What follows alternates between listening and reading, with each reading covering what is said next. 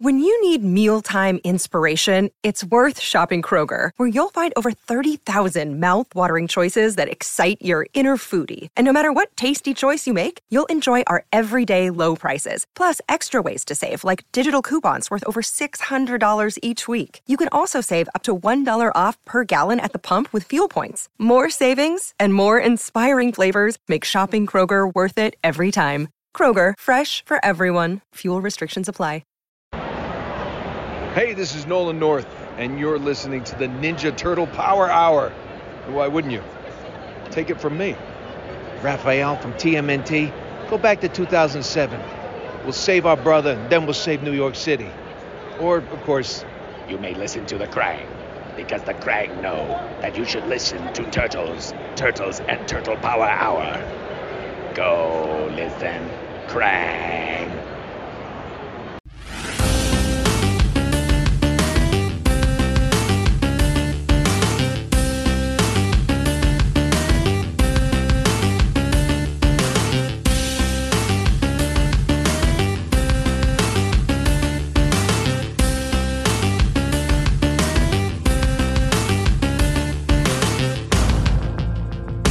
Welcome to the Ninja Turtle Power Hour. I'm Spencer Toon. And I'm Mike Templeton. And we have a guest again this week because Keith couldn't make it. Yep. So coming back to the show is our good buddy Jason Sawil from the Turtle Recall podcast. What is going on, guys? Hashtag Let's Haul Shell, everybody. Yeah. Thank you for coming back, Jason. Really appreciate you stepping in where Keith couldn't. Hey, but I'm here to talk Ninja Turtles and chew bubblegum, and I'm all out of bubblegum. Which is good because turtles don't have teeth and they could choke on bubblegum. So that's very true. So this week we talked about it in the news last week. And today, as we are recording this, a little show that was kind of the rebirth of Turtle Mania premiered on Nickelodeon. So the Teenage Mutant Ninja Turtles 2012 version debuted today in 2012, September 28th on Nickelodeon. And yeah, so we wanted to do just kind of a fun retrospective, kind of where we were back then when this show started, kind of our favorite hits, things that it brought, forward, new things that it invented for the property. And all the booyakashas that fit. And all the booyakashas that you can handle. So yeah, this is just going to be a little bit different than our normal episodes. We're not going to do the let's tell you a story or anything like that. We just really wanted to recognize this show's 10-year anniversary and recognize that it's 10 years old now. Like this is it's such a huge part of like the Ninja Turtle canon and fan, like I said, like it literally was the rebirth of Turtle Mania. Yes. Not to the same degree as like 87, but this was huge. This was huge. This accomplished what the 2003 and Peter Layard tried to do back in the early 2000s that they couldn't do. Was that like Nickelodeon got the franchise, they made this show, and I think the very smart thing they did with the show was embrace the things that made the franchise popular, while Peter Layard was trying to get away from that so he can go into like what he like what his thing, what he contributed to the show. Yeah, like this. I mean, you put it great. Like Peter really tried to like kind of, I don't want to say recapture lightning in a bottle with the 2003 show, and the 2003 show like has its merits and it did a lot of great stuff. It did do a lot of great stuff, I love the 2003 show. It was never that second wave of Turtle Mania, like you said. I think there's two big reasons for that, though. One being that people just crested over Turtle Mania. They're like people that grew up with Turtles were then in college. They're now at that point in life where it's like, oh, am I too cool for Turtles? Also, you're at that age where what the kids are doing is stupid now. You don't like what the kids like. You don't like what the kids are into. It's like, kids my age when they graduated college and then suddenly they hear about this Fortnite game kids are playing. It's stupid. You hate it, etc. Right. You say as I'm holding a Fortnite action figure. Yeah. Well, in the 2003 series was a reboot of that series, and it's what was for the kids then. The other thing that happened is it didn't have the advertising juggernaut behind it of a massive corporation. I was going to say that. Yeah. Like it doesn't, 2003 didn't have like the marketing muscle. Like it didn't have that Paramount money. Yeah. No. That 2012 did. And it's on, a big cable station when it's on Nickelodeon versus, 4Kids TV, the Fox box, the Fox box, which Jason did not have access to back in 2003 because Atlanta wanted to have news at every station they could. And so I had for the 2003 show, I had to buy the Funimation DVDs, and those only came in 3 episodes. And I'm just I just remember that struggle trying to watch that show. In my area, and I'm pretty sure in other areas they probably had similar stories. Yeah, because that's the thing is I feel like I see a lot more of people being like, oh, I didn't even know this series existed when it comes to the 2003 series, or I never even looked into this versus 2012 people who grew up now at that point, they have kids now, their kids are watching it. It just it was a better, more perfect storm for relaunching Turtle Mania. Yeah, 2003 hit at a certain time, and it, like I said, it's got its fans. It did a lot of great things, and it modernized the franchise in a way that was good for that time.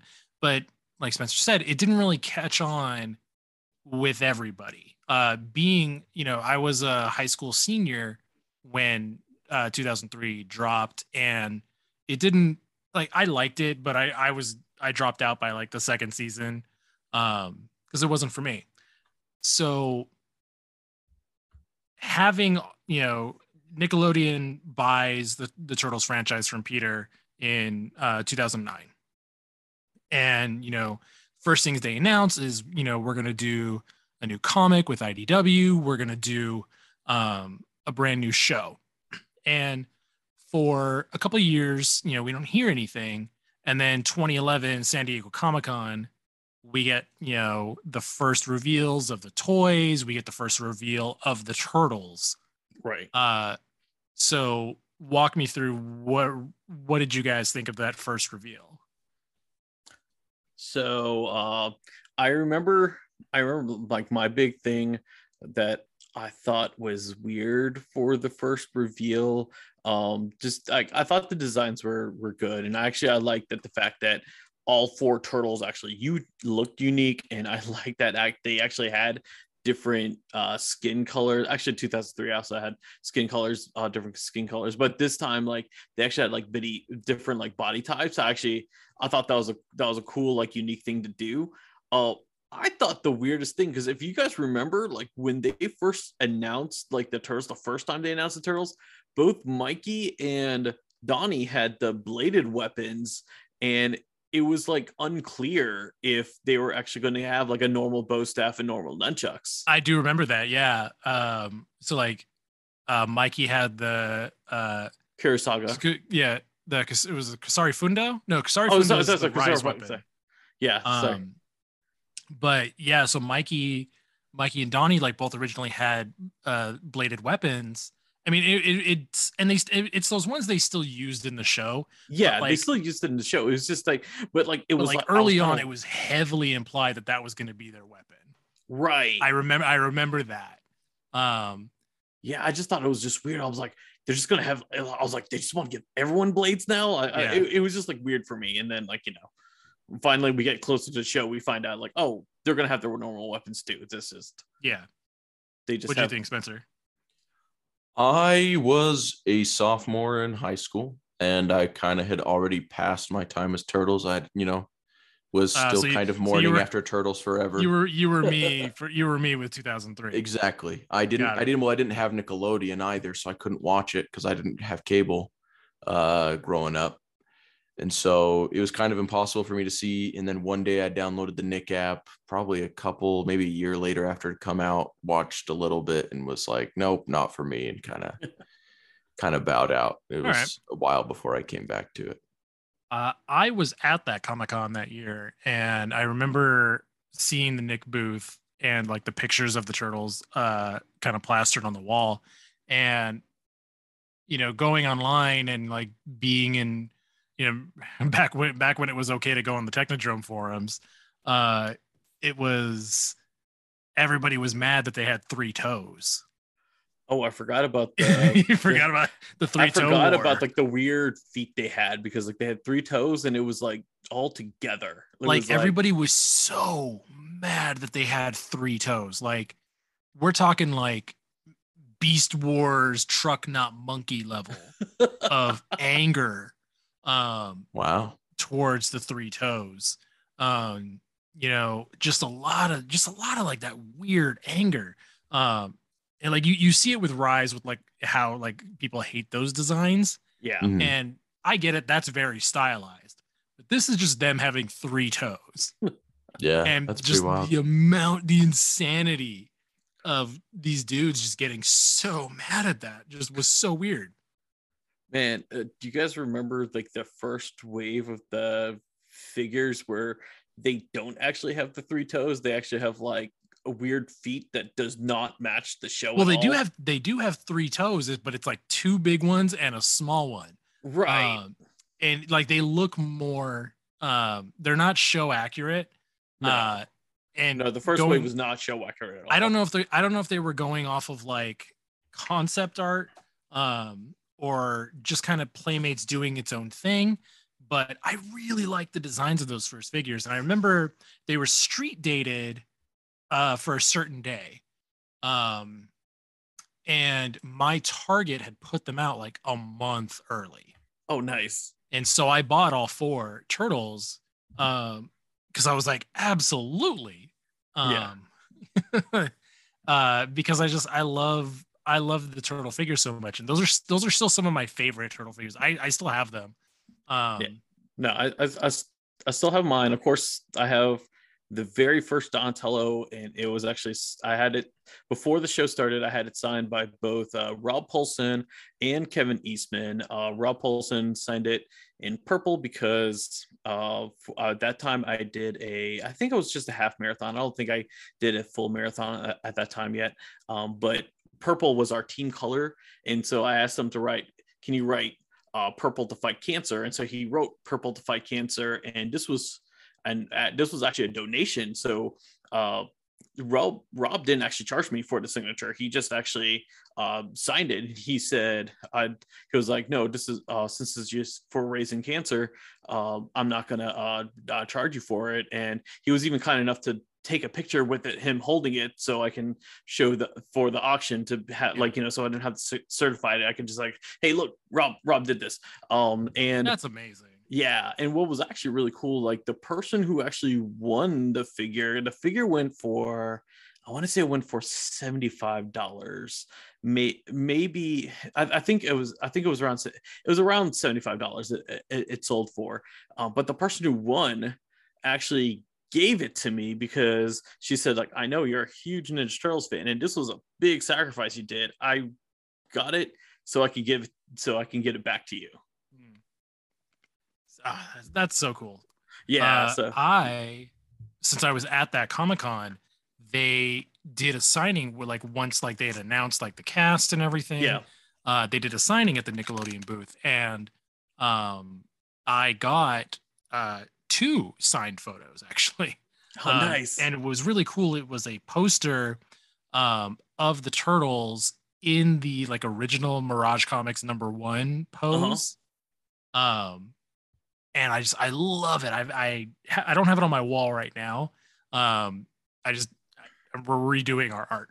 Gotcha. Walls. Makes sense. But it's really cool. And so I actually wound up getting one where it was like Rob, Sean Astin, Greg Sipes, Mae Whitman, um, Jason Biggs, and Ciro all signed it, to Mike.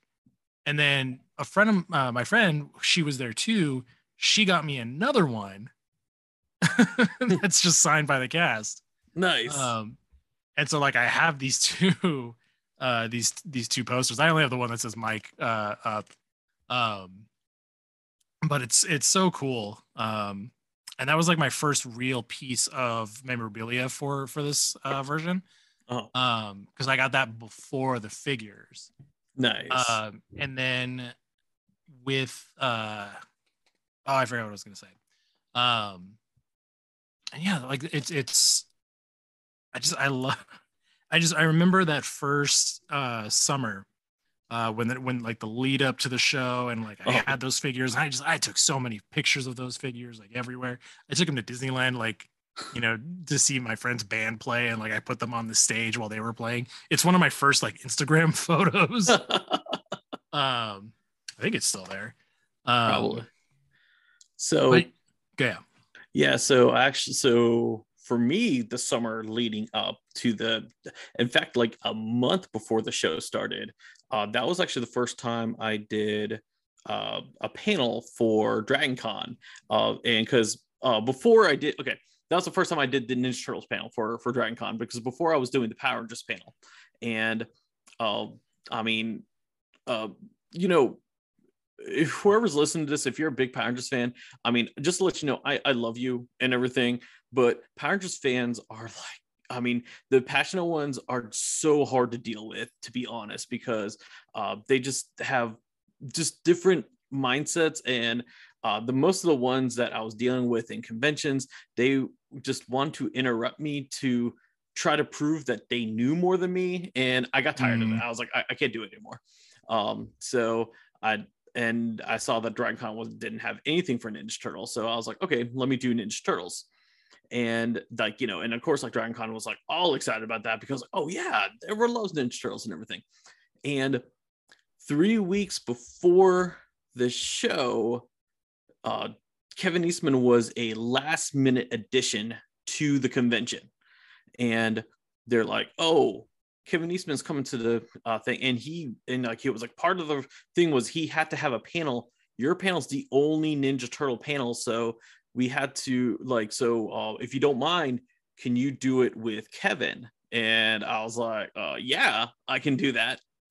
And so before Kevin and I, we actually did the panel, something Kevin actually told me was that part of the thing was him doing the panel. He had to advertise for the new show because it was starting like a month away. And he gave me a USB drive, and it had the theme song and the opening scene. And so first I got to see the theme song like before anyone else, and I was like for anyone else in the public, I thought that was like pretty cool. And I think I watched it like at least 20 times before I showed it to the rest of the people at Dragon Con. I like the opening scene, but like I was like super excited for the theme song. But it was so before we go too much further, since you brought it up, the theme song, because that's such a major change. Yeah. From what we're used to. Like, granted, the 2003 theme song was a major change too, but like this count it off. We will never count it off. We'll always count it off. We will never count it off. 4 turtles. Turtles. Oh God. Mutant chain reaction. Turtles nails on a living chalkboard. underground. Ninjutsu action. It's a shell of a town. oh, I can't believe I did that. Gotta get back on the train here. Yeah. But so like kind of like this hip hop version of the original 80s theme. Yeah. It's so good. It is like, really good. It's still to my favorite day. Like to this day, it's my favorite Ninja Turtles theme song.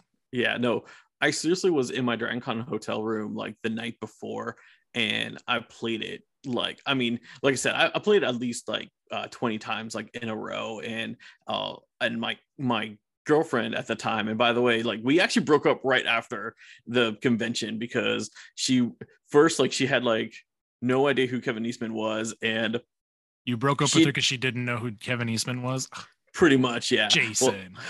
Well, I mean, there was like 100% other reasons why, too. But like, I mean, the part of it was like she couldn't get excited for me for this. She just like was like, and I was like, really? But yeah, but she really was like she got annoyed with she got annoyed with the themes. Like I was like, no, it's so cool, and I was like, you don't understand. No one has seen this. Like I'm like one of the few that have. Yeah, it's got to be wild. Like I kind of feel bad because I really missed out on like a lot of that time period, but it's just where I was, and so I was kind of more of just like geeking out over Imagine Dragons Night Visions album. The MCU was like, that was really starting to begin then, and so I really starting to get into that. So I remember one of my wife, like the 2012 Turtles is my wife's favorite version too. Because it had started the year we started dating, and so it was something we could watch together. Raphael had always been her favorite turtle from like the original series. I don't think she's seen 2003. I'm pretty sure she hasn't. But 2012 Raph, played by Sean Astin, like is just one of our absolute favorite characters because he's so grumpy. And yeah, just where is it going? And so one of our favorite things, like in the theme song, is like when they start doing the roll call of all the turtles. Yeah. And like Leonardo, he's a leader in blue, does anything it takes to get his ninjas through. And he does that little like head bob to the beat. And it's just one of my favorite. Like it's like in Buddy Holly when the guitar like riff goes off and like everybody has to stop and like do an air guitar. Like you have to do the head bob. You have to do the head bob. I mean, Leonardo knew the rule. Like it's just required. Yeah, and exactly. So it's such a good version of the theme song, and like it gets you hyped. It does. I think the animation in it is really good. It really is, and I did like that. Like each season, they kept like updating it and everything. Like like when Spike became Slash, Spike was gone from Raph's shoulder. When Metalhead started getting introduced in the show, all of a sudden like Metalhead's like walking in the background during background. Yeah, like just little touches they kept doing. I mean, and of course there was the big touch in season 4 with the whole Triceratops stepping on the. Well, they get the turtle blimp. That's like flying in the background. Right. It's a really good theme song, and it's really cool that they were able to update it as the show went on. Yeah. I think that just still stands the test of time. Like that's still such a good theme song. Yeah. Now, because you mentioned that this was your wife's favorite version of the show. This is actually my wife's favorite version of the show too. Oh man, I knew we should have had her on too. we should have, but she's busy being pregnant. There's that, I guess. So. And because like I told her, like I was like, oh yeah, like the show's like 10 years old now, and like she couldn't believe it because so when she came to the country, like it was season 2 actually, and of course, like I mean, I was watching the show like since she was still like new to the country and everything, and she was still getting the concept of English during that time. She was just sit and watch it with me, and then it like the show grew on her, and she is the reason why we have the YouTube channel and now the podcast. Actually, those were both her brainchilds. Obviously, the YouTube channel was based off of me doing the review for the 2012 show because she just wanted me to talk about it, and she was like, we need to talk about it. And then she had that whole idea of like having the dolls with me to do the review, to have them like interrupt me while I'm trying to do the review of the show. That's cute. Yeah. Spencer, when did you finally decide to watch 2012? Oh, it was around, let's see here. So what got me like back interested in Turtles was hearing that the Bay movies were coming out. The Platinum Dunes movies. Yeah. As better phrased. But it was announced that the first one was coming out. So I went because the MCU was coming out and I heard that those were like based off the comics. I knew that the Ninja Turtle comics existed. So I went and I found the original comics and I read them and I really, really loved them. Like so they were used to be on the Mirage website. It was up through, I want to say it was just before the Northampton. Like I think you could read up through the Northampton arc. And then it cut off right there. So you didn't get to see Return to New York or City at War. And I really loved that. And so it really got me excited for the new movies. And then I went and saw them and was kind of disappointed, but I was able to start getting into Ninja Turtles and eventually found the comics. And it wasn't until about a couple years ago that I started interacting with more of like, actually it's more than a couple of years ago now. Now it's like 4 years.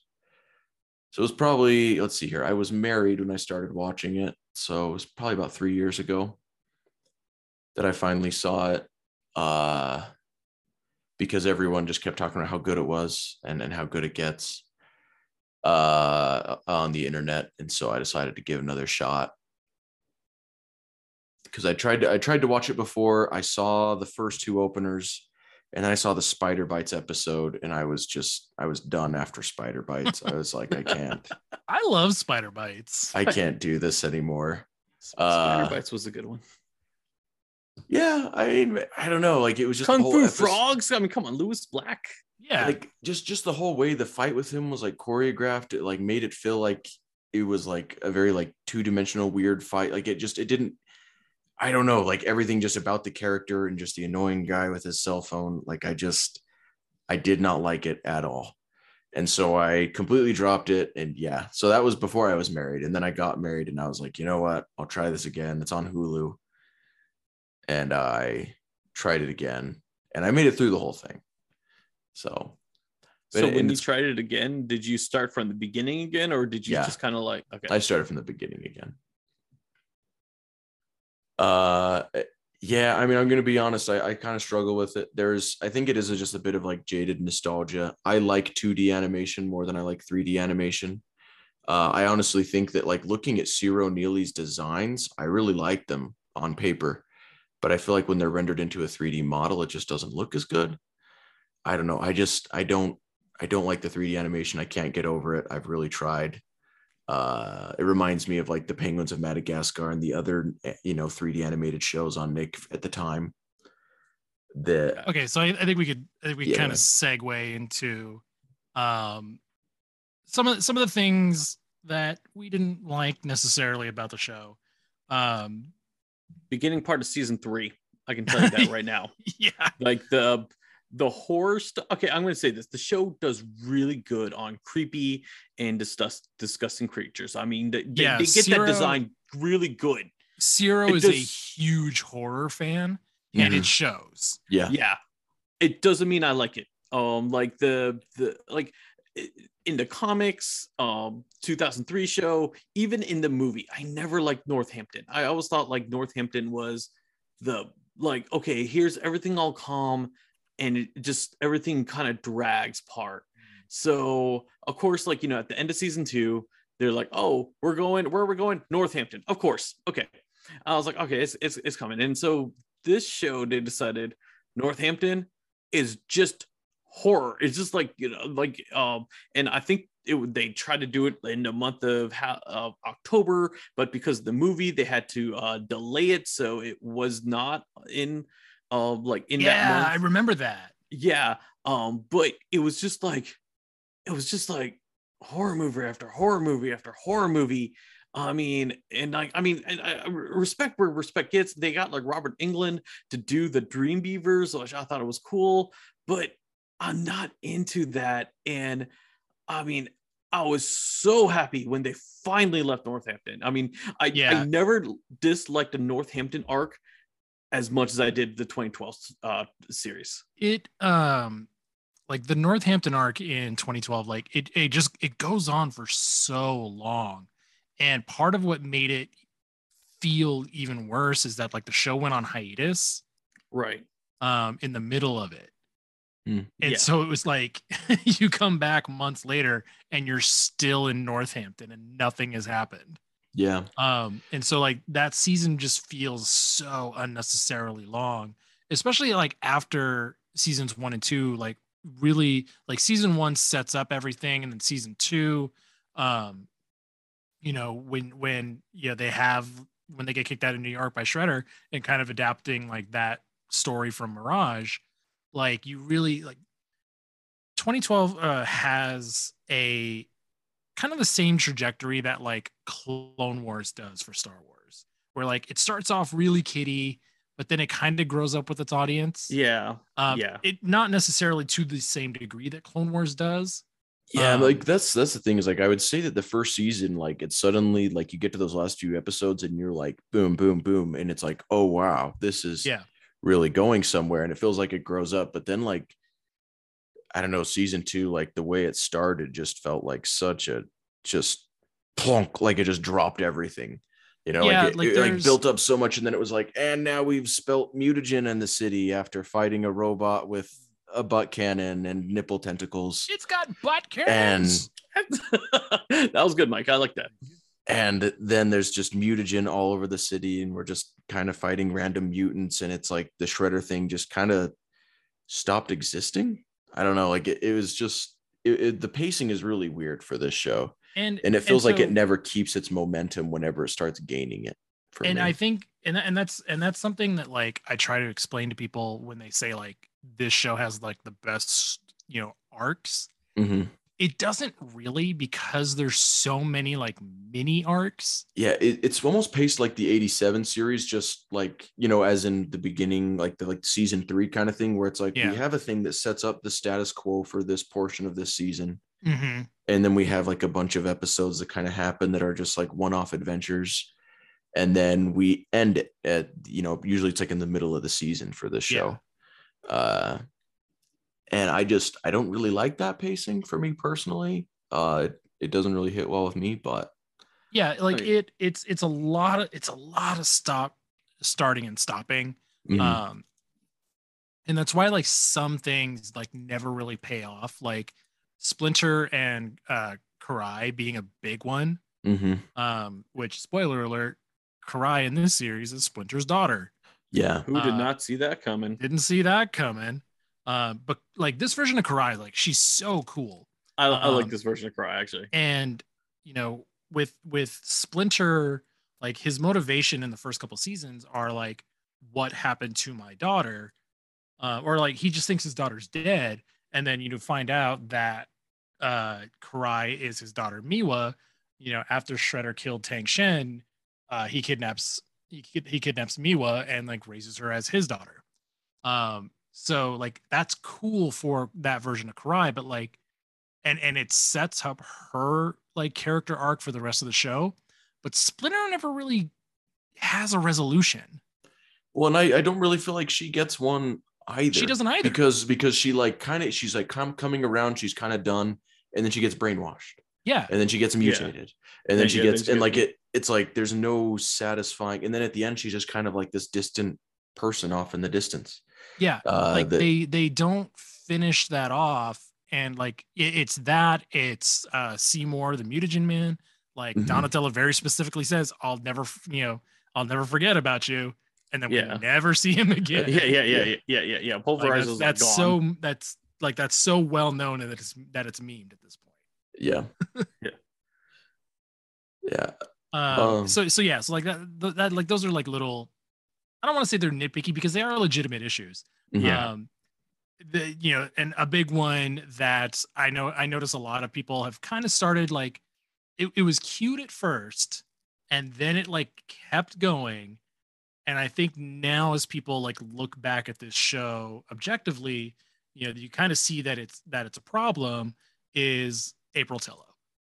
That's like the whole Urkel thing, because like what used to be cute in a TV show like is now like stalkerish, like and it was just like, I mean, I don't want to give like excuses or anything like that for this thing. It was like that easy like kind of thing to have, like, oh hey, the nerdy guy goes after the girl, and his persistence is what finally like lands him into the happiness. Is like, and you're trying to like root for him for the thing.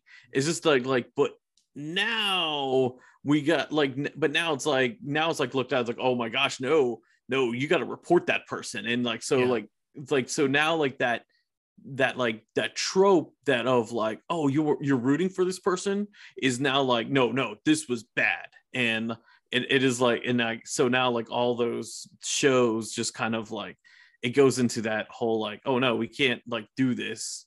Which like kudos to the show. They did make it so that like April eventually was like, you need to stop. Yeah. Well, and they did that, but then they have her like kiss him on the cheek, and then things just go reset back to square one. Like they have a whole episode where he like learns what it's like to be April with the Bigfoot following him. Right, with the Bigfoot, and then like, and then it just like, and then he goes back. Yeah, goes back, and I will say that because that could have been a great character development. Yeah, and like, because like if this was the 1987 show, I would have forgive that because like there's not much continuity, but like this show does have continuity, and like, you know, like that was like one that did kind of like bother me, especially at this time we had Casey, and we've already like shown that like April and Casey are kind of like getting into a thing now, and it is kind of like, okay, we can have like Dontel like move on now, and he just doesn't. Yeah, like it is really gross, and it does suck that it just goes back to that kind of status quo that they established, because, and again, I bring this up a lot, is like characters in this show don't really have arcs, because like they have stories, and they have God, what did you call like centered stories? Centric stories? Oh, God, Jason, what did you call it when we were talking about it? Like focus episodes? Focus episodes. Focus episodes, yeah. So all of the turtles have focus episodes, and like some of them are really good, like Raph and Spike when he turns into Slash. Like that's a fantastic episode. That's a great episode. But then like Donnie, when like the one episode where he has to learn that like you know, his wooden bow staff is a legitimate weapon. And it kind of like there's never really any growth after that, because it's never really brought up again. He just kind of he had this problem in this one episode, and like they manufactured the problem, and then like it doesn't like affect him going forward. One of my problem with that episode is like in that episode, like particular, he is like, this bow staff doesn't do anything, and then like we actually see him use it with like, you know, it extends out, the blade extends out from it, and I'm like, dude, you have like a freaking, you just showed you have a blade at the end of the bow staff, and you're still complaining that this bow doesn't get any better. Yeah, exactly. That's like why one of like my favorite things like the IDW series did, after it talks about his like bow staff, you know, being like made of wood and things like that, is they give him a metal one. It's like, okay, here you go. Exactly. Like it's still fundamentally the same weapon. Like, like Rise Donnie has an arc like throughout the whole show. He's like, I don't like magic. You know, my tech is my thing. My tech is my thing. And then you get to his focus episode where he explains it. He's like, my tech is who I am. So if your magic is better, then I'm nothing. And he has that whole moment with April, and like she explains to him like, no, man, like they have their moment. And then throughout the rest of the show, he starts like being more comfortable around using their magic. And then at the end of the show, he's using magic. And then in the movie, he's using magic. Right. And it's like, that's the character arc that like is missing from these versions of the Turtles. Yeah. And again, like it feels like we're ragging, like we're nitpicking because we love this show so much. Yeah. And there is a lot. There, like there's a lot here that we can look at it, you know, objectively now that it's 10 years old, and you know we've all had this time to kind of marinate on it. Is there anything else you want to get out? Yeah, my only last complaint is that those like transdimensional Turtles episodes, like where they cross over, like they don't acknowledge Turtles Forever. and like that it happened. Like, granted, you can just like write it off as a look 87 series. They don't remember what happened yesterday. You know, you know, they just don't remember that Turtles Forever already happened. But I don't know. It's like this thing where like you've introduced this idea of a multiverse being there, like lean into it, you know, like honor it, respect what's come before it, make it so that all these universes are canon to each other and link them all together. Don't just try to like redo what the other one did and just do it with your turtles and then just be like, all right, you know, we did the crossover with the 87 series. Like really lean into like the idea that the multiverse exists, you know. Yeah, like I come up will with something a little better.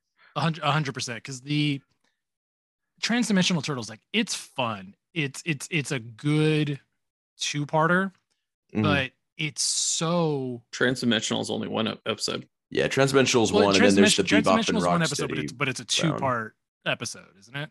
No, it's a single episode. And then it felt so long. Yeah, it's a single episode. There's a single episode, and then there's another crossover with the 87 series that happens during season 5. Right, that was a 3 episode. Wanted, Bebop and Rocksteady. Yeah, and that one's 3 parts. So with those, like, so with Transdimensional Turtles, like, the big thing was that like Turtles Forever didn't have the original actors because that wasn't a union show, so they couldn't do it. Yeah. And this show is union because it was made in California. I mean, produced. But it's so like the big draw here was like, hey, it's what you saw before, but with the with the actual actors this time, which is cool. But I think Turtles Forever is a better story of the two. Yeah. And it's to me, it's a lot more enjoyable. So I agree with you there. I'm kind of like that. I love Turtles Forever. That's still like one of my favorites. And I think they did a lot better job of incorporating the Mirage Turtles in that one than Transdimensional Turtles did. But I will say I liked Transdimensional Turtles better than Turtles Forever, just mainly because I felt like they paid more respect to the 87 Turtles than Turtles Forever did. My problem, like, and I love Turtles Forever, but my problem is like every time Turtles Forever comes in and they talk about the 87 Turtles, they just look at them like they're morons. And I felt like that the 2012 series, like for both crossovers, that they actually paid more respect to the actual 87 Turtles than the Turtles Forever. I'll say the interactions are written better, but I mean, you're watching this show as much as we are, and the 87 Turtles are idiots. No. The show doesn't respect it. The show doesn't respect itself, you know. Yeah. I'm not saying they're not idiots. I mean, this is the same show that like the Turtles get fooled with Roxanne and Bebop when they're dressed up as a granny and a baby and they can't figure it out. But like, it's just that like in Turtles Forever, like when they're like, oh, instead of fighting, let's go get pizza. Well, like, and the show, like, if something dangerous is happening, like, the Turtles are ready to face the danger. They don't ignore it just to go and get a slice of pizza, like, as much as like that's fair. Yeah. I mean, I'm not saying like I don't like Transdimensional Turtles. Like, I think a lot of my disappointment is that it's so similar to Turtles Forever. I can understand you, because like it did feel, Transdimensional Turtles did feel like a 30-minute version of Turtles Forever, especially when they incorporated the Mirage Turtles. I mean, I still think that was just an unnecessary thing for them to do, but they did. But I mean, like, especially because like the like doing them as like making their speech, like their voices in the text bubbles, like isn't that much funnier, right, than like them self-narrating themselves in Turtles Forever. Right. I do want to share this story though, because we're talking about Turtles Forever. I mean, we're talking about Transdimensional Turtles, and then we're also talking about Wanted, Roxanne, Bebop, but that's not the only two specials that had the original Turtles, because let's not forget there's Wormquake. I was going to say, Wormquake was the other episode where we saw them. We saw them. They just didn't interact with anyone. But this was doesn't Transdimensional Turtles like build off of that part? Like yes. I think like it either ends at that part. Like they reference it because our first episode with our return of Tiger King, our Tiger Claw shows builds off that part with gotcha. From that episode. But I got to talk about this. So because when the show was going on, I did not have cable. At this point, I disconnected my cable. I cut the cord. I cut the cord before cutting the cord was cool. And this is like before streaming services was a thing. So the only way for me to watch Ninja Turtles was from the Nickelodeon website. There's no app. It's a website. You had to go. I remember. Yeah, and I had to like cast this on. I casted this on my TV, and like nowadays, like when you want to stream stuff, it's so easy. This time, like it was like connect the laptop to the TV. It was a mess, and like it doesn't go as well as it is. And obviously, Wormquake. I forget what they ended up calling it for the special. But like it was they put it as like, oh, this is a nod to the 30th anniversary of the show, and like they teased that like the original Turtles were going to be in this episode. This was an hour-long episode. So when I was watching it, when it got to a commercial break, like it loaded the commercial, but then it went towards the end of the episode, and the way that the episode was structured, it looked like it was still continuous. And like I didn't realize was I missed like a good 20 minutes of the episode, and it goes to the end, and then it goes into the scene where we have the original Turtles, and I'm still looking, and it looks to me that this is like the halfway mark, and I'm here thinking like, oh man, the second half, the original Turtles are going to team up with the current Turtles, and then the credits rolled, and this was the biggest disappointment I ever had in the show. I was like, what? And I really was like, what happened? And then that's when I realized that the website, like just during the commercial break, it just cut to like the final scene. Well, that's weird. Yeah. It was weird. It was because of the technology at the time, but like yeah. Speaking of the technology at the time, like going back and watching the first couple seasons on a modern TV is pretty rough. The show was, I don't want to say it wasn't made for HD, but it was also made very cheaply. It was still that awkward stage where not all the cable networks were getting all the channels in high definition, and especially like the kids channels were like always the last ones to get it. So yeah, like this show, like Nickelodeon bought this for the toy potential. Like let's not make any, let's not pretend that's not the case. Yeah, no, like in the purchasing like announcement and everything else when they made it, like they bring up the fact that it is like one of the top selling toy franchises of all time. Yeah, like that's why they bought it. That's why you're a $1 billion company wants this. They want another boys toy license, right? Which understandable. It's a fantastic toy line, and the 2012 toy line is really good and expansive. Right, exactly. And like when that holiday, when the 2012 toys like first hit the shelves, they sold out like really like it was like those toys for like that season was really hard to find. Yeah, just like the original 1988 toys. Right, exactly.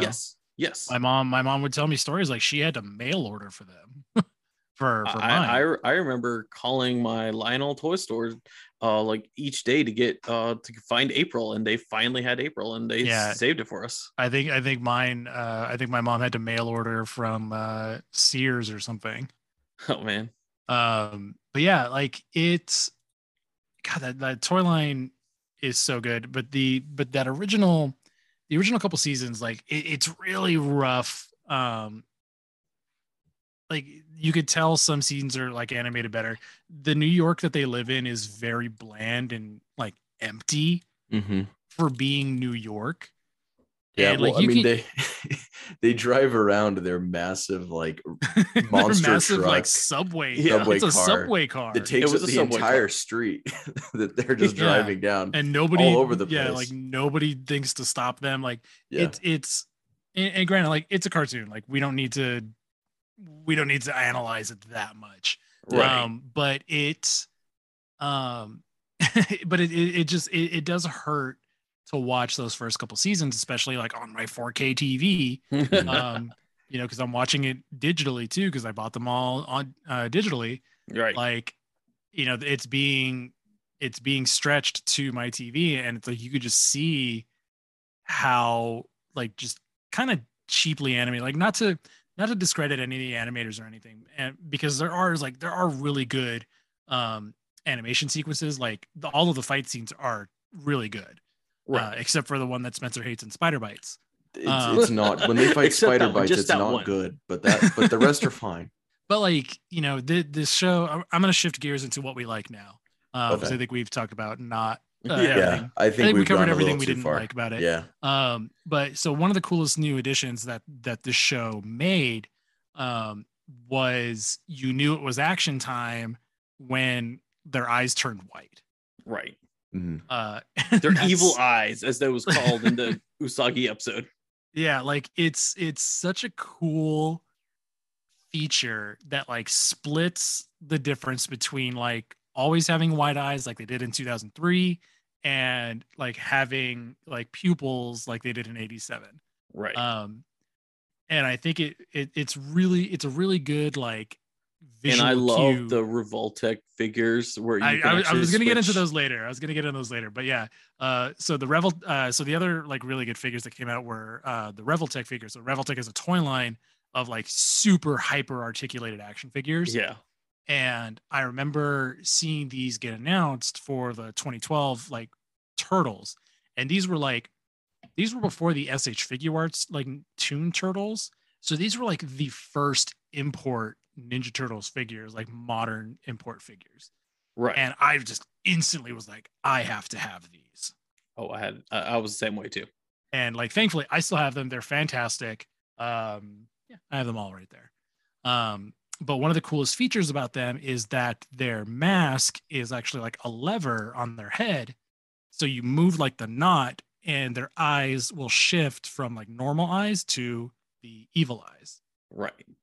Yeah. And it's that's such a really cool like engineering feature, but it's such a cool like feature for just toys in general. And I've seen some toys do that, like some like other Revoltech figures, like you can adjust their eyes so they're looking in different directions.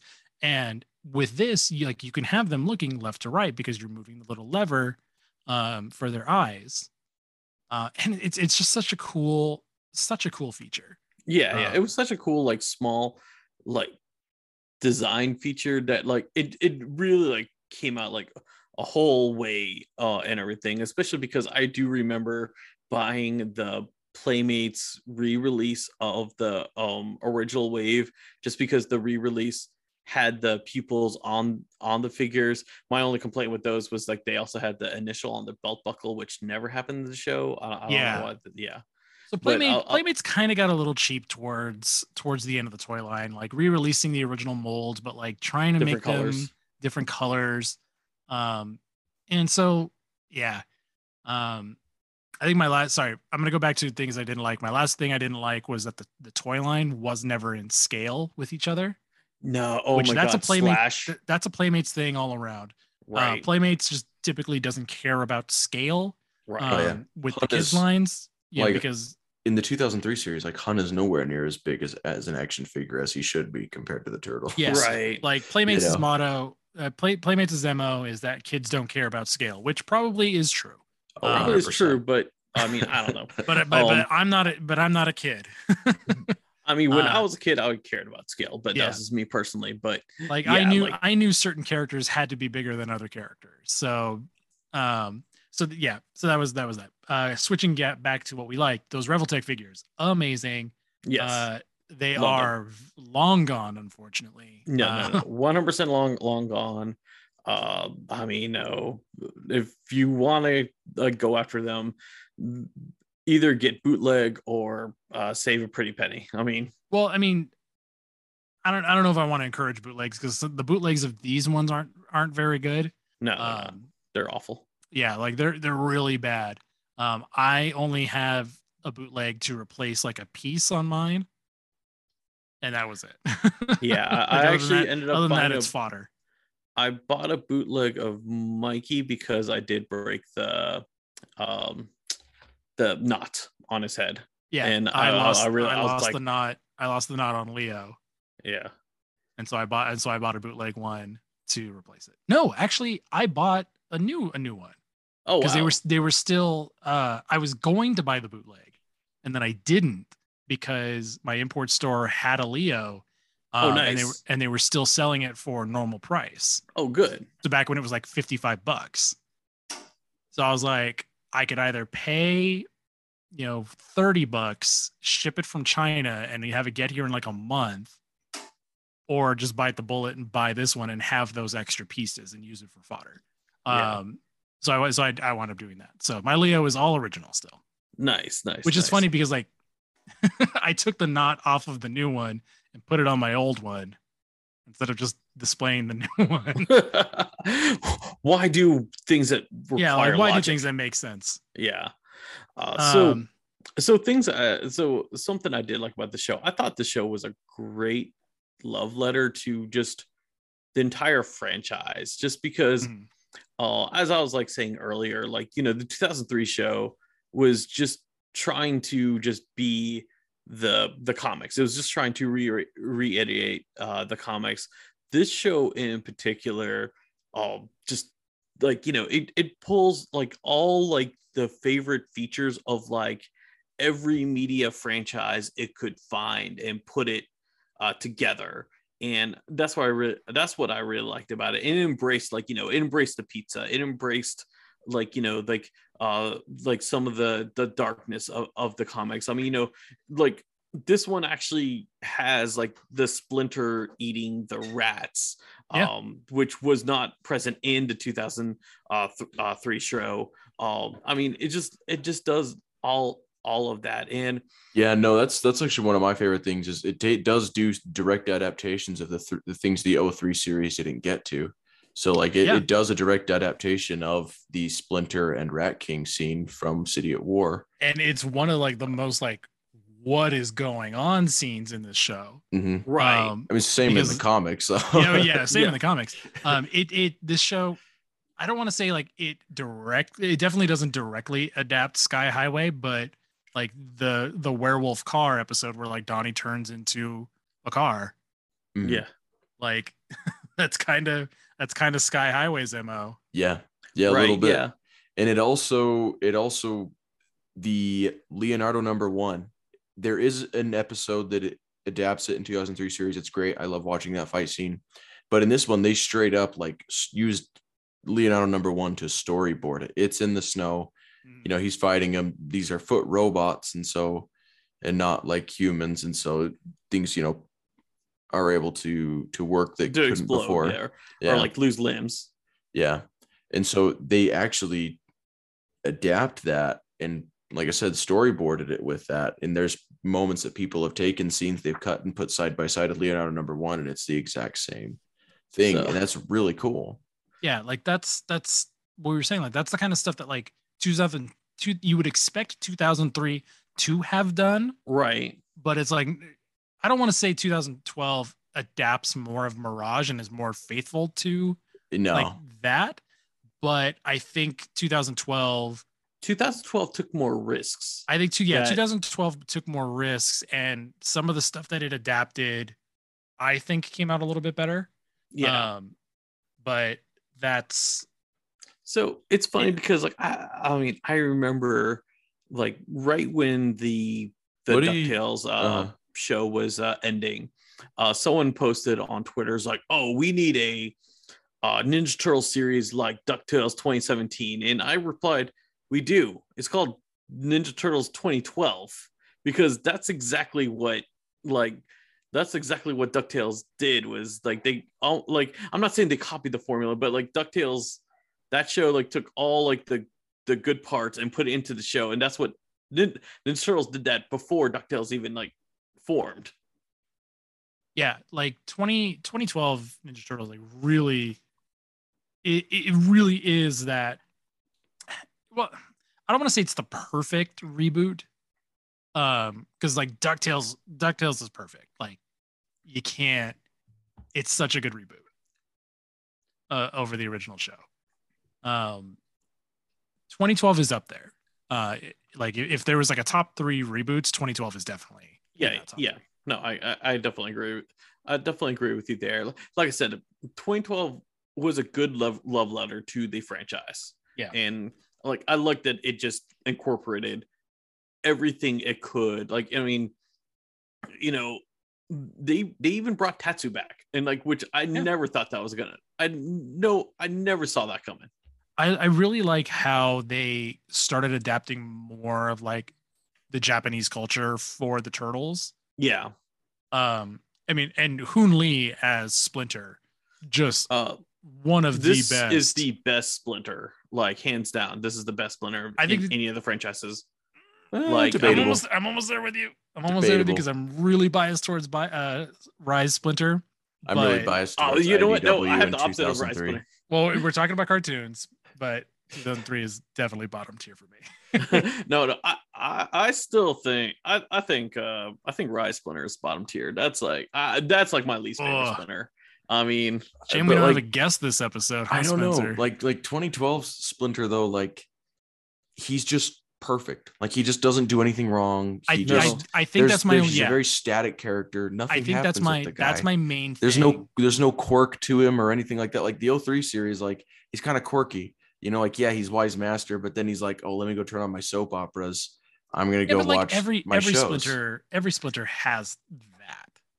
Like, I mean, every Splinter does. Not every to the Splinter same does level the that story. 2003 does. Eventually, but this Splinter is hilarious in like he doesn't try to be in, like, because like he does like all the jokes, but in like this serious tone that just makes it awesome. Like, I mean, and I really like Hoon Lee, like, did this performance like perfect. the voice acting, Like, you know, the undoubtedly. closest second I'd say is Mako in the TMNT movie. I mean, because he's like, at first, like, I thought that was the standard of Splinter, but now I still think Hoon Lee is the standard of Splinter. Yeah, I think Hoon Lee is definitely like one of the best Splinter performances. And you're right. Like, I love his, like, he is a little quirky. Like, I think Splinter's big flaw is that he is overprotective, and that builds off of him losing Miwa. Right. And I think that, but like, he does have his little like silly quirks. Like, I can't remember which turtle he's talking to, but he's giving a lesson, and I think it's Donatello, and Donatello asks him a question. He's like, yes, but also no. Yeah. Yes. No. Like especially like when like Dante was like, oh, I need a better weapon. He was like, oh, you want a 7-foot stick? Yeah. And, like just like stuff like that. Like, like, you know, like God, that's one of my favorite jokes from him. I love when he answers the phone and he says "mushy mushy." Yeah, mushy mushy. Yeah, I like that. I like the fact he has a cheese phone. Like, his I love phone his is made of cheese phone. cheese. Like, yeah, like this Splinter, like 87 Splinter has fun being a rat. I think eventually, like after he accepts that he'll never be a Hamato Yoshi again. Mm-hmm. I think look, after his like second transformation, back to Hamato, he was like, I'm done being human. I think 2012 Splinter, like, I think he always has fun being Splinter. Yeah. And it just really shows. And he's so proud of his boys. Like, this Splinter feels like a dad. Right. And I like that, but again, that goes back, like, he doesn't really have an arc after that. Which is the only thing that like I just really bugs me. Because then spoiler alert, he dies. Yeah, I'm gonna say this: him dying. I don't know if this is like Nickelodeon. Like I wouldn't say Nickelodeon. I would say more of the show. Like it really annoyed me because the end of season 3, we see like Shredder like run Splinter through and everything, and it's like that whole shock is, oh no, Splinter died and everything. So you have like this whole season break, which I think was only like 2 weeks. Like I can't remember like how long between season 3 and season 4 was, because the show was so inconsistent with the airing. I mean, and this is a fault of Nickelodeon. But that like it would be like, okay, we have Splinter die, and like so we have to like process this until the beginning of like the next season, when like David Tennant comes in and he's like, oh hey, I'm Doctor Who, and we're gonna go back 6 months, and then so it's like, okay, so the death of Splinter, like, okay, we're good with this, and then so like, and then we get into the rest of season 4, then Splinter falls into like an abyss, and it's like, oh no, he died again, and then we found out, no, he's not, he's safe, he's like he's in there with the corpse of Rat King, and now he's gonna eat rats and everything. Really creepy and everything, but it's like, and so by the time we get to his final death, it really was like, okay, is he really dead this time, or are you like faking us this time? And like, I had to wait till the funeral, and then we're like, oh okay, I guess he's really gone this time. Yeah. Like, I mean, it's just like we just had, I think like, he's finally dead this time, you guys. Yeah, exactly. They just kept faking us out for this whole like death of Splinter, and then by the time it happens, there like it really does like it did lessens the impact. It like it you don't like because it is more of like, is he gone this time? Like, oh okay. It's like Krillin dying in Dragon Ball, like he dies the first time and you're like, wow, that's terrible, and he dies the second time and you're like, oh man, like, oh yeah, you can't wish him back with your Dragon Balls, and then the now Dragon Balls come in and they bring him back, and it's like, oh, okay, you know what, death is a revolving door, it doesn't matter anymore. Right. Yeah, I'm rereading I'm reading the Dragon Ball Z manga for like past the Saiyan arc for the first time. And so I'm in the middle of the Majin Buu arc, and Goku just keeps saying like, it's okay, we'll bring him back with the Dragon Balls, it's okay, we'll bring him back with the Dragon Balls. Yeah. And I'm like, Goku, you can't always do that. Oh god, dying has to leave some kind of trauma, right? Well, like there's some damage still done here. It's just it's funny because like Goku is so okay with him being dead that it's like he doesn't care, because he's just like, they could be dead for a while, it's fine. I just remember when I was watching like Dragon Ball, there was one where they're like, oh, we gotta do this, and they're like, oh no, a lot of people are gonna die, and then like someone comes out, it's okay, we'll just wish him back. I'm like, that's the wrong message you should be telling kids. I want to move on to the things that we like, the new additions to Ninja Turtles, namely the characters that they added. So like going back to Shredder's first mutants, Fish Face and Dog Pound. Oh yeah. Like I always liked Clancy Brown, so I was so happy like he was in the show. I like as Dog Pound, I just thought he was perfect, and I like the fact that he was like Chuck Norris in the beginning. Yeah, I think Fish Face is a great design. Like he's such a cool character, and he's like really competent. Like these are so much like the anti Bebop and Rocksteady. Right. And like we eventually get Bebop and Rocksteady, but like these guys can hold their own with the Turtles. Right. And like really send them running. Yeah. And actually, speaking of like Dog Pound, because again, he does turn into Razar. I just remember when I was like doing my review for the season 4 finale, and I was like, I think Leatherhead just killed Razar, and because it was like Leatherhead like puts him under the water, and then we don't see him again. And I was kind of like, I was in that, like, I was like, I guess he killed him. Like, I don't know. It's probably a kid show. It probably didn't happen. And then we get to season 5, and we find he does die. Yeah. So speaking of that, yeah, like, so we have Dog Pound's around for a couple seasons before he is like forcefully mutated into Razar. Right. So Razar from Secret of the Ooze. But like this Razar is like a rotting skeleton, Right. like Because there's a double like a mutation. rotting wolf skeleton. Yeah. And it's so scary looking. Like it's such a cool design, and it's like this is in 2012, like Ninja Turtles. Like it's just wild to me, Right. because it's such a scary design, Right. Especially like the first season, like everything was all like happy and cheery and everything, and then when we start getting into the darker stuff, like well, this is what I meant by like the show kind of growing up a little bit, and like Razar is a great example of that. Yeah. Moving on to one of the next characters, Tiger Claw.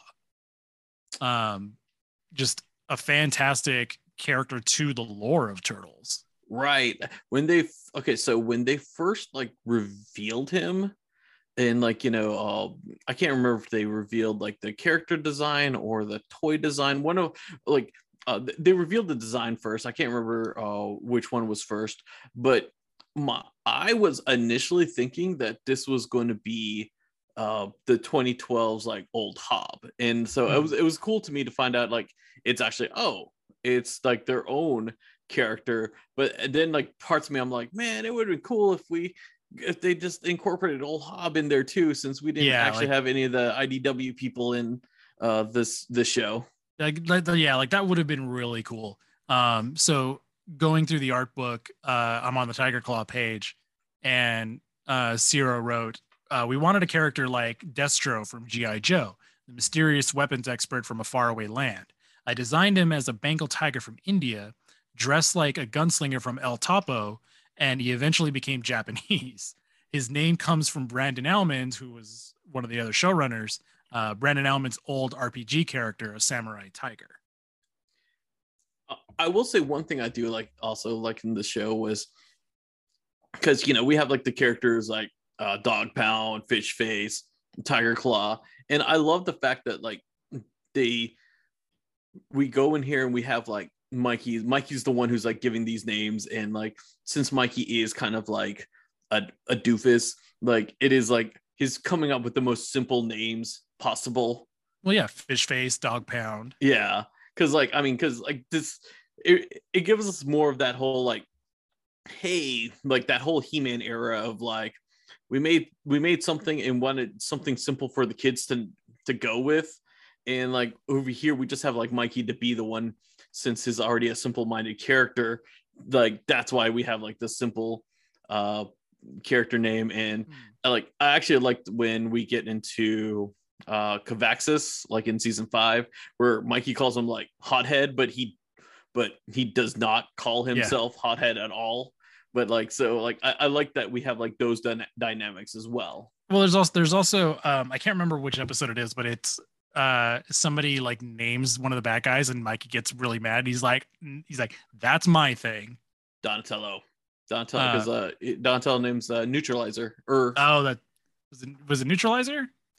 Yeah, Donatello names Neutralizer. But I can't remember if Mikey gets mad at him. Like I remember Donatello says like, "Don't tell Mikey I named him that." But yeah, Donatello's the one who names Neutralizer. I know that. So another character that is one of my wife's favorites was Shinigami. Yeah, Shinigami is probably my favorite favorites. edition of this one that I really think should show up in other stuff. So Shinigami, if you guys don't remember, it says appearing later in the series, Shinigami brought a new ninja magic element to the show. She's complex on a technical level, several different capes sculpted for different poses, and a few different hair wigs to hide her face in shadow. That's just kind of the design of her. Yeah, I like their design. Do you guys know what Shimigami means? It's a god of death. Yeah, death god or god of death. I'm a huge. I watch anime. Yeah, I'm a huge Death Note fan. I used because like that, like of course, like Death Note that was in it. Also in Bleach that was in it as well. Yeah, I was gonna say I knew it from Bleach. Yeah. Yeah, like Shinigami's such a cool design, and I would love to see her come back. I would have loved an action figure of her. Like, she never got an action figure. Never got an action figure. Like, of course, it's a female character, so like, you know, That's why, like, you know. Yeah, I think we got April and Karai, but like, did we we got get a April and normal Karai? Karai. Did we get a normal Karai? Because I know we got A normal Karai. Karai. They made a snake Karai, and like a lot of people demanded a normal Karai. So that's like, right. The normal Karai came after. Yeah, so Playmates like finally was like, okay, you guys want a normal Karai? We got a normal Karai for you, because like that was like one thing that a lot of people were demanding for. But like we never got Mona Lisa. Mona Lisa was a cool design in this show. Yeah, she was. I mean, she was more of like a salamander alien in this one. Yeah. But yeah, like I love Shinigami. Like her episode is really cool. It adds, there's a lot of cool like lore to the Foot Clan in this one, because we find out like Shredder's helmet is like, it's a traditional helmet, like is it the Kuro Kabuto? Yeah, the Kuro Kabuto. And like it's not just made for him, where like every other version of Shredder, like that's just the Shredder's armor, but like this is armor, like Mandalorian armor that's handed down through the clan. Yeah, I did like that. Also, I actually liked, because one of my complaints in the 1987 show is that Roxanne and Bebop, they don't actually have names. We don't actually get like backstory of them. In this show, we actually have like names and origins for both Rocksteady and Bebop. Like, you know, I'm like blanking. Anton's Anton Zek. Yeah, Anton Zek is Bebop, and then Rocksteady is he's a Russian guy. He's a Russian guy. I was getting him confused with Zever, and Zever is Fishface. Zever is Fishface, yeah.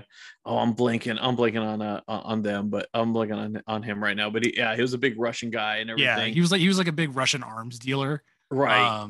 And yeah, like the Rocksteady and Bebop in this show are really cool too. I really love this version of Bebop. Yes.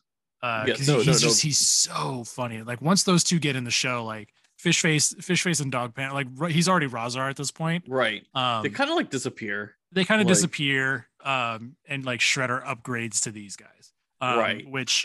So let's talk about Shredder now. What do you think of this version of Shredder? Okay, I'm gonna say this right now. Kevin, I'm now respecting more Kevin Michael Richardson, just because for the longest time, Kevin Michael Richardson can only do two. I only heard two voices from him. That was Kevin Michael Richardson and Cleveland Jr. And like he had like no in between on anything, because it basically was, hey, you want a deep black man's voice? Kevin Michael Richardson. And that's what we got for Shredder, because his Shredder is just all of his other characters he's ever played as, and that was a huge disappointment for me.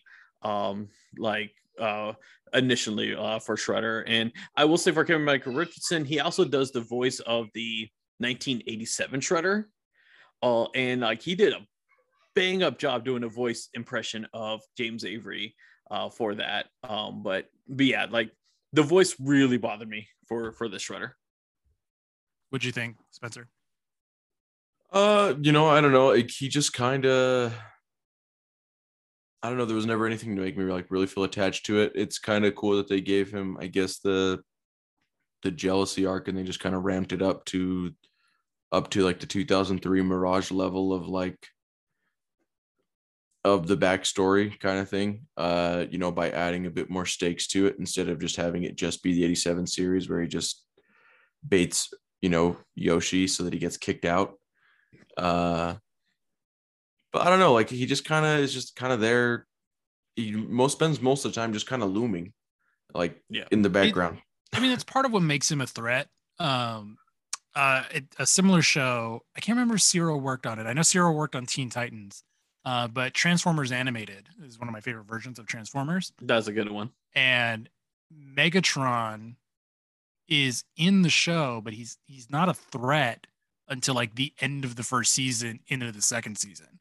And even the Decepticons aren't they're in the show, but they're not like the bad guys of every episode, because the writers specifically knew that if the Decepticons got beat every week, they weren't a threat. And so they specifically only used them in certain episodes, and they had like human bad guys in the other times. And that's why. So when like like Blitzwing could take out all of the Autobots by himself, and that's when you knew it was a big episode. So 2012 kind of took a similar approach, and so with Shredder, when Shredder showed up, you knew it was a big deal, especially like when he like curb stomps them all the first time he meets them.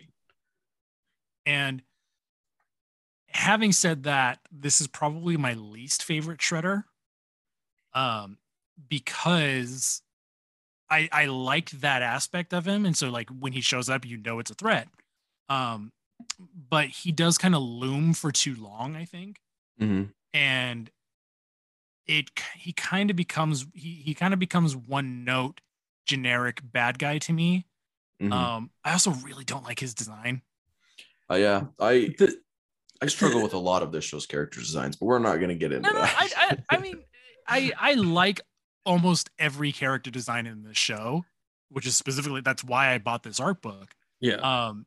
I like looking at Ciro's art a lot. I love Ciro's. Yeah, I love Ciro's art. Like I would absolutely read a comic based on his art. Which, if you follow Ciro on Instagram, he's been posting like a lot of concept art and a lot of like new art that he's been doing of 2012. It's fantastic. I love it all. I wish he would do a second book. But yeah, like 2012 Shredder. Like I think the thing that like I really hate the most is how big like his boot, like his shin guard blades are. Right. And like his wrist, like I don't like the extending wrist blade. That's right. Yeah, he had the like it works. I hate that so much. It's also like the color scheme is boring. Like it's brown. It's just one of the flaws I think in general of like this show's character designs though, is like they're like really blocky action figures, like all of them are. And so they've all got like these really big feet. And a lot of like, that anyway, it's a lot of that comes down to a lot of that comes down to it's easier to animate. And that goes back to it being animated very cheaply. There are a lot of flat designs with easy textures on them. And so that is Shredder. The Krang. I love the Krang. Oh my gosh. Like the Krang is like what got me hooked into the show, to be honest. Like, yeah, that's one of my wife's favorite things too, is the Krang. Yeah. So this one is doing a podcast about the turtles. Yes. I mean, so Anna and I, we actually met with Nolan North, and we got him to sign our TMNT Blu-ray because he did also the voice of Raph. Oh, yeah. Nolan North? You mean the guy at the intro of this episode? Yes, the guy. I just met him over the weekend at FanX. Oh, nice. Yeah. So like we actually had him record for one of our videos because like it was about like the whole like Rise thing, how like Raph was the leader and everything.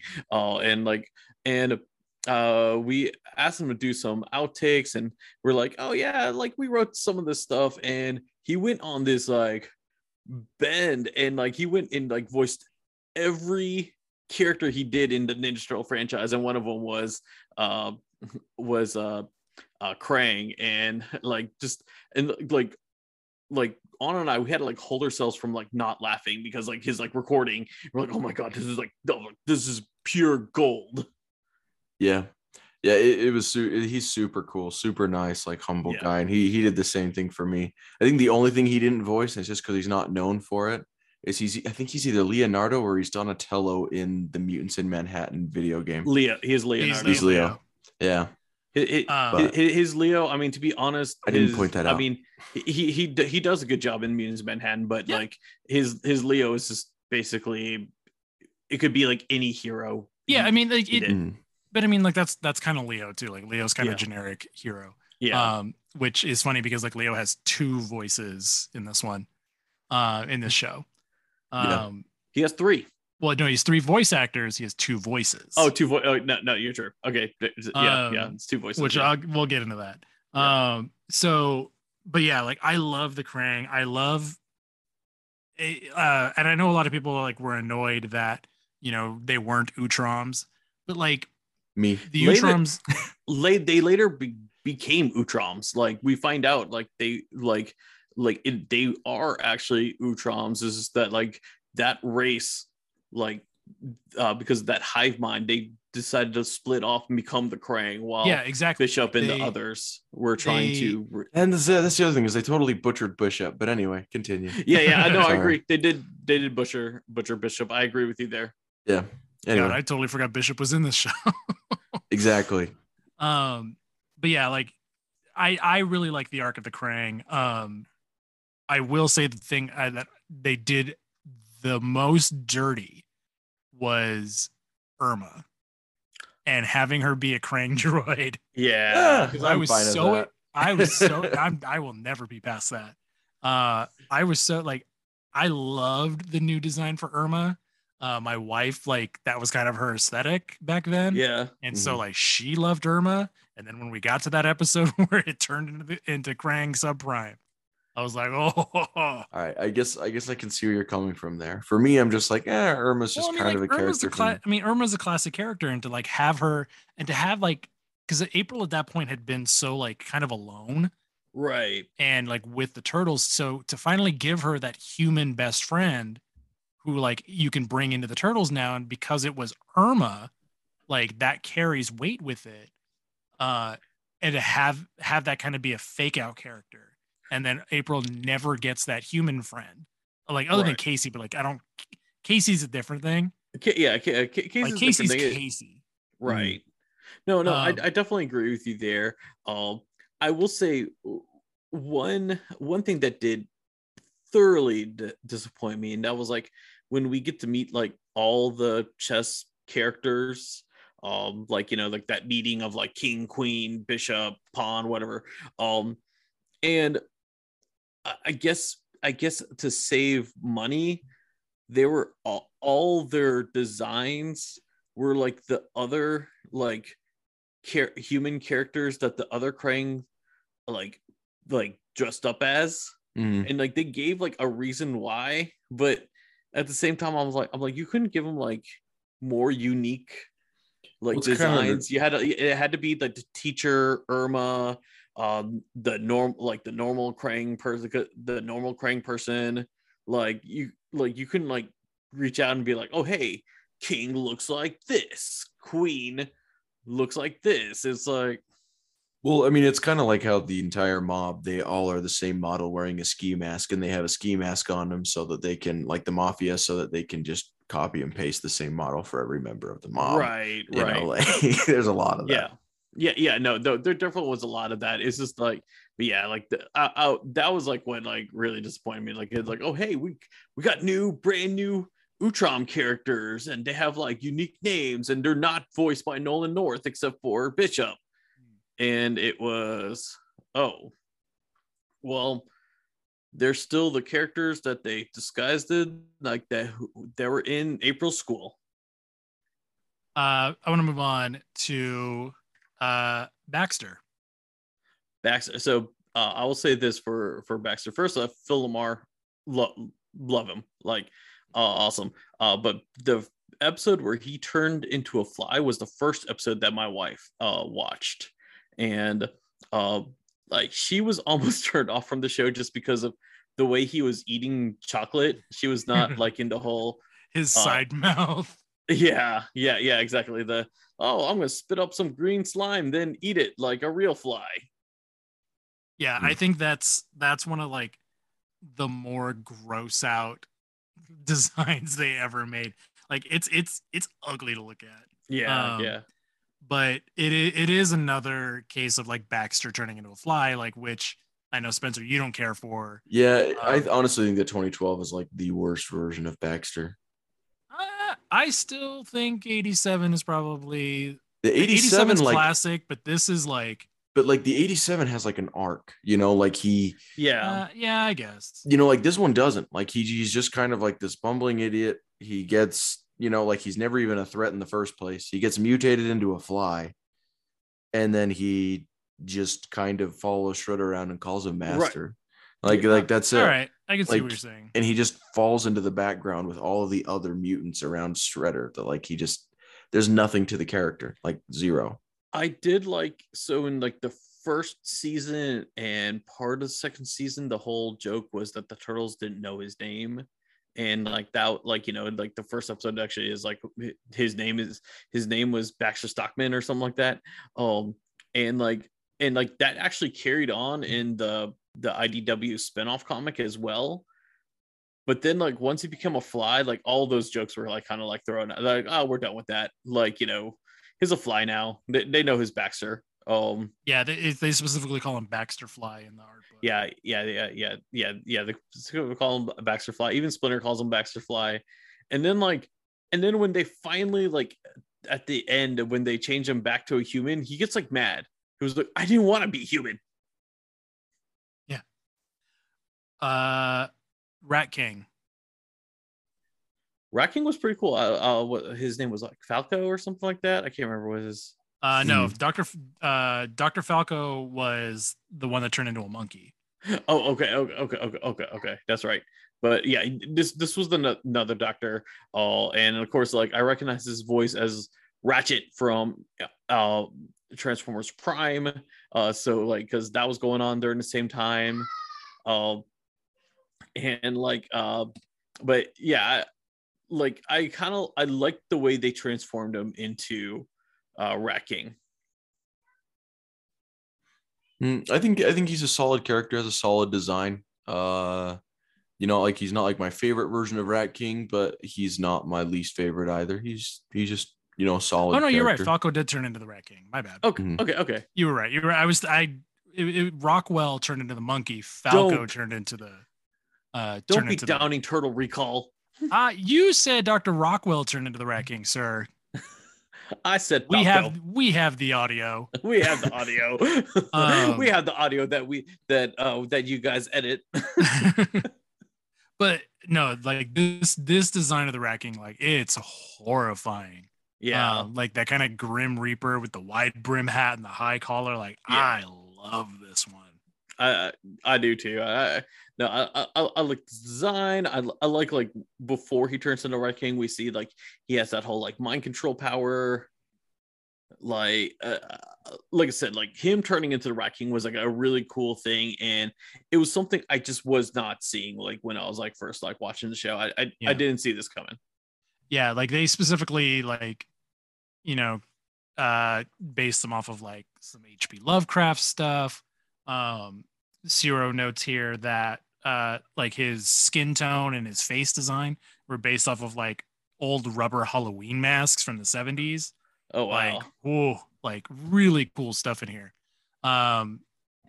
So yeah, two last things I really want to bring up because I love that they brought it in here, and then we'll start wrapping this up with just our favorite episodes.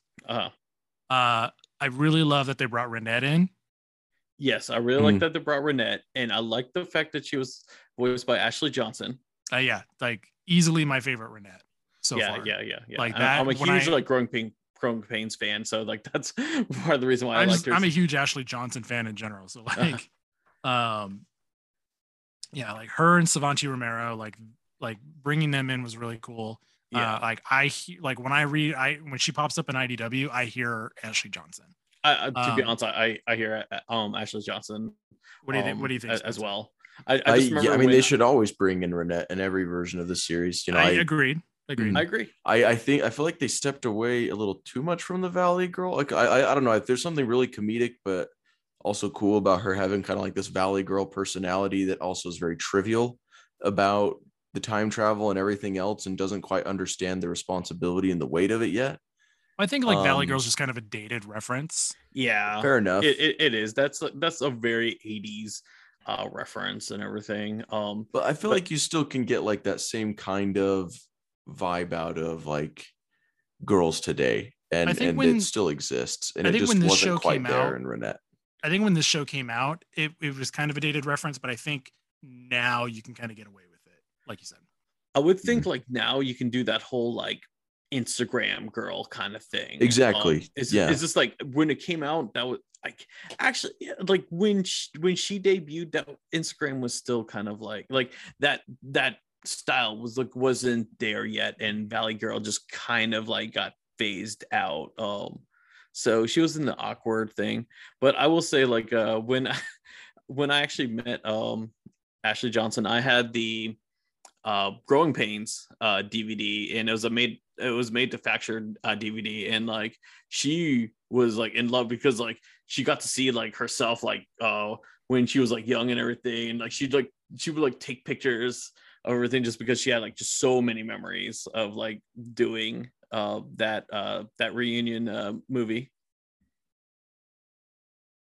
And then this version of Usagi Miyamoto.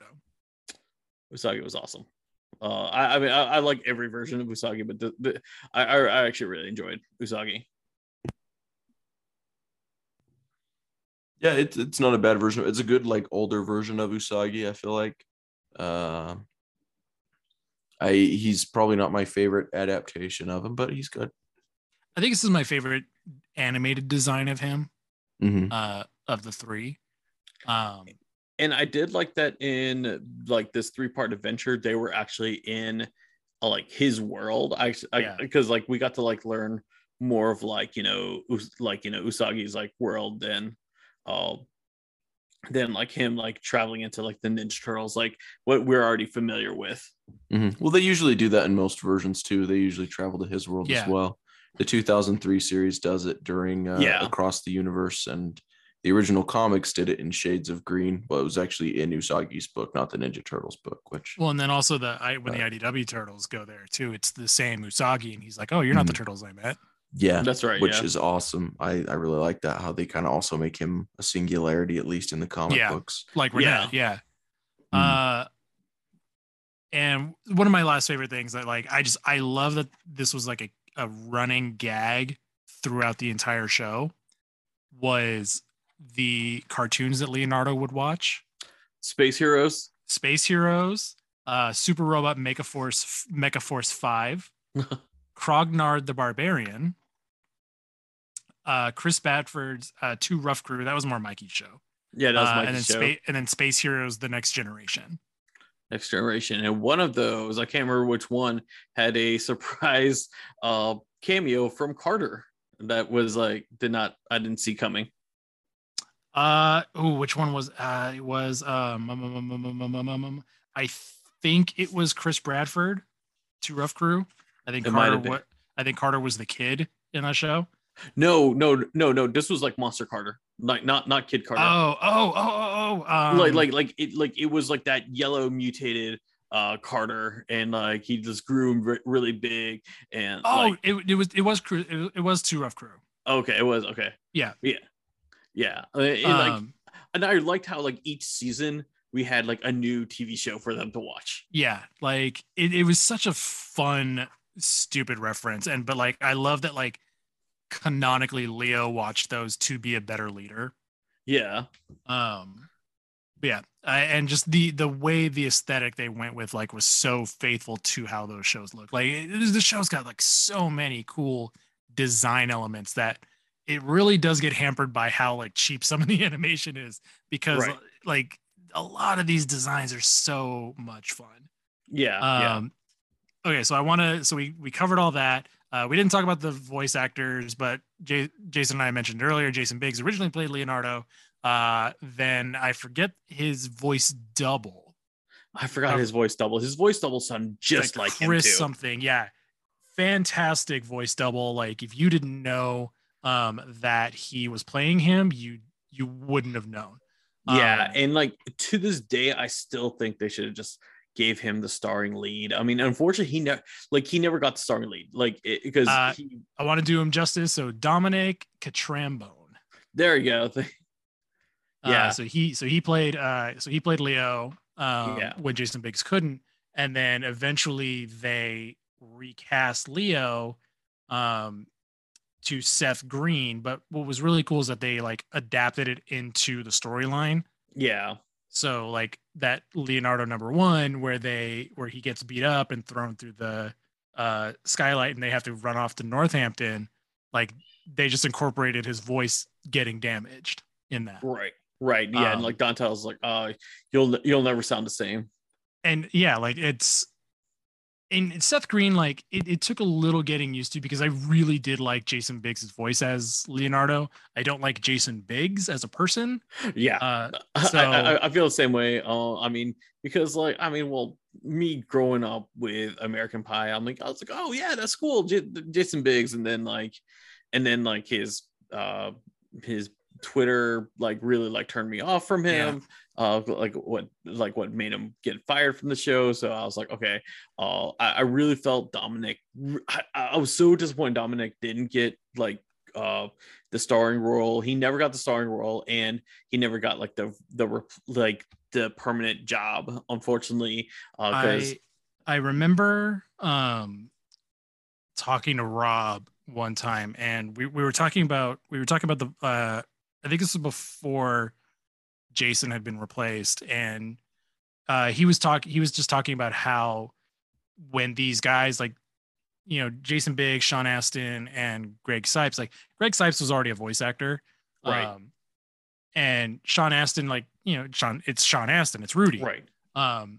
And Jason Biggs is Jason Biggs, but like I guess Rob had to kind of explain to them like how big Turtles was, and kind of let them know like, hey, you're kind of shepherds of the franchise now, and so like what you do means a lot to people. And Jason Biggs kind of, you know, soured that. Yeah, I mean, now also I will say part of it was, I don't think he realized that his Twitter feed was also on the Nickelodeon's like website, because because also like Twitter was a kind of a new thing. They didn't realize like what they could like do and not do, like, because like nowadays, like I don't think any actor, if like they're gonna be on a thing, they'll be like, oh yeah, you can like just stream my tweets publicly on a public domain or anything. And that's also why you're seeing a lot of people, like especially like news sites or something like that, like my tweets are my own, something like that, and that's back in it's a social media policy, 2012, 2013, that was not a thing, because so when he starts posting something inappropriate and it's on a kid-friendly website, things going to have to happen. Yeah. So just, we didn't talk about them enough, but fantastic voice cast all around. Yeah, yes, it really is a amazing voice cast. Yeah. And just a lot of the cameos too, like you said, like Robert Englund, Jeffrey Combs is the Rat King. Right. They brought Bill Hader to play Napoleon Dynamite as Napoleon Bonafrog. Yeah, I thought that was awesome. Or like Napoleon Bonafrog as Napoleon Dynamite. Like, yeah, it just like so many like really cool things. Yeah. So I really want to end this talking about our favorite like episodes or arcs. So Jason, go first. All right. Well, I will say, like, I mean, I will say my favorite arc is actually like the space arc, just because I like space and that kind of and futuristic stuff, and I like their costumes and I like their new futuristic weapons. But I will say my favorite episode is definitely Michelangelo meets Mondo Gecko, only because a few things. First, Mondo Gecko is like totally based off me. Like, I mean, his name is Jason. Mm. He wears a backwards hat. But more importantly, like, he was actually voiced by Robbie Rist. I thought that was a really cool stunt casting they did, where like, it's like, oh hey, we got movie Michelangelo. And just like with Corey Feldman, like, it wasn't like a one-off character. Every time they got Mondo Gecko, they got Robbie Rist back, so it wasn't like a one-off thing, which I really liked. And I really liked how there were so many parallels to the original episode, Mondo Gecko. And the part of the reason why this one is like really resonates to me the most is like, this is like our first review we did on YouTube, and so that it kind of like there's like some special connections with me with this episode, but this is like definitely like hands down my favorite episode. And the fact, like I said, they called back to me. Obviously, Mondo Gecko was based off me. I mean, no matter what you guys say, like it's definitely me. All right, Spencer, what's yours? Mine has to be that one where they just kind of adapt Leonardo's fight from Leonardo #1. I can't find the exact episode. I'm looking all over for it, but just that fight in the snow. I want to say it's around the Battle for New York episodes, but I'm not 100% certain. But I think it's just super, super cool that they use those panels to storyboard that actual fight from the comic book. No, you're right. Like that's such a good. And it's like, I love when like shows or movies like use the material as like the basis. Well, especially like the Mirage Comics, like that is their strong point, is the panel to panel storytelling and like just the wordless action and things like that are in there. It's perfect for storyboarding. And so it's great when someone just says, let's take it, let's use it, because it's that good. Yeah. God, you got me going down the rabbit hole. I'm trying to figure out which episode that was. I know it's closer to the finale. Yeah, I want to say it's like Battle for 2. New York. I think it's Invasion. Yeah, I think it's the Invasion. Okay, could be that. I'm not 100% certain, but so then my favorite is the Raphael Mutant Apocalypse, like the finale of the show. Mm-hmm. I'm a sucker for a good post-apocalyptic story, and before then we didn't really have a whole lot of Turtles versions of them. Now we got 2. yeah, that's true. Which is weird that it happened twice. Yeah. I mean, there's also Same as It Never Was, but you know. I mean, I guess. All right, so now we have 3. But yeah, like just the Mad Max like storyline. I love like Mad Max Raph. Yeah, like, I want a figure of him so bad.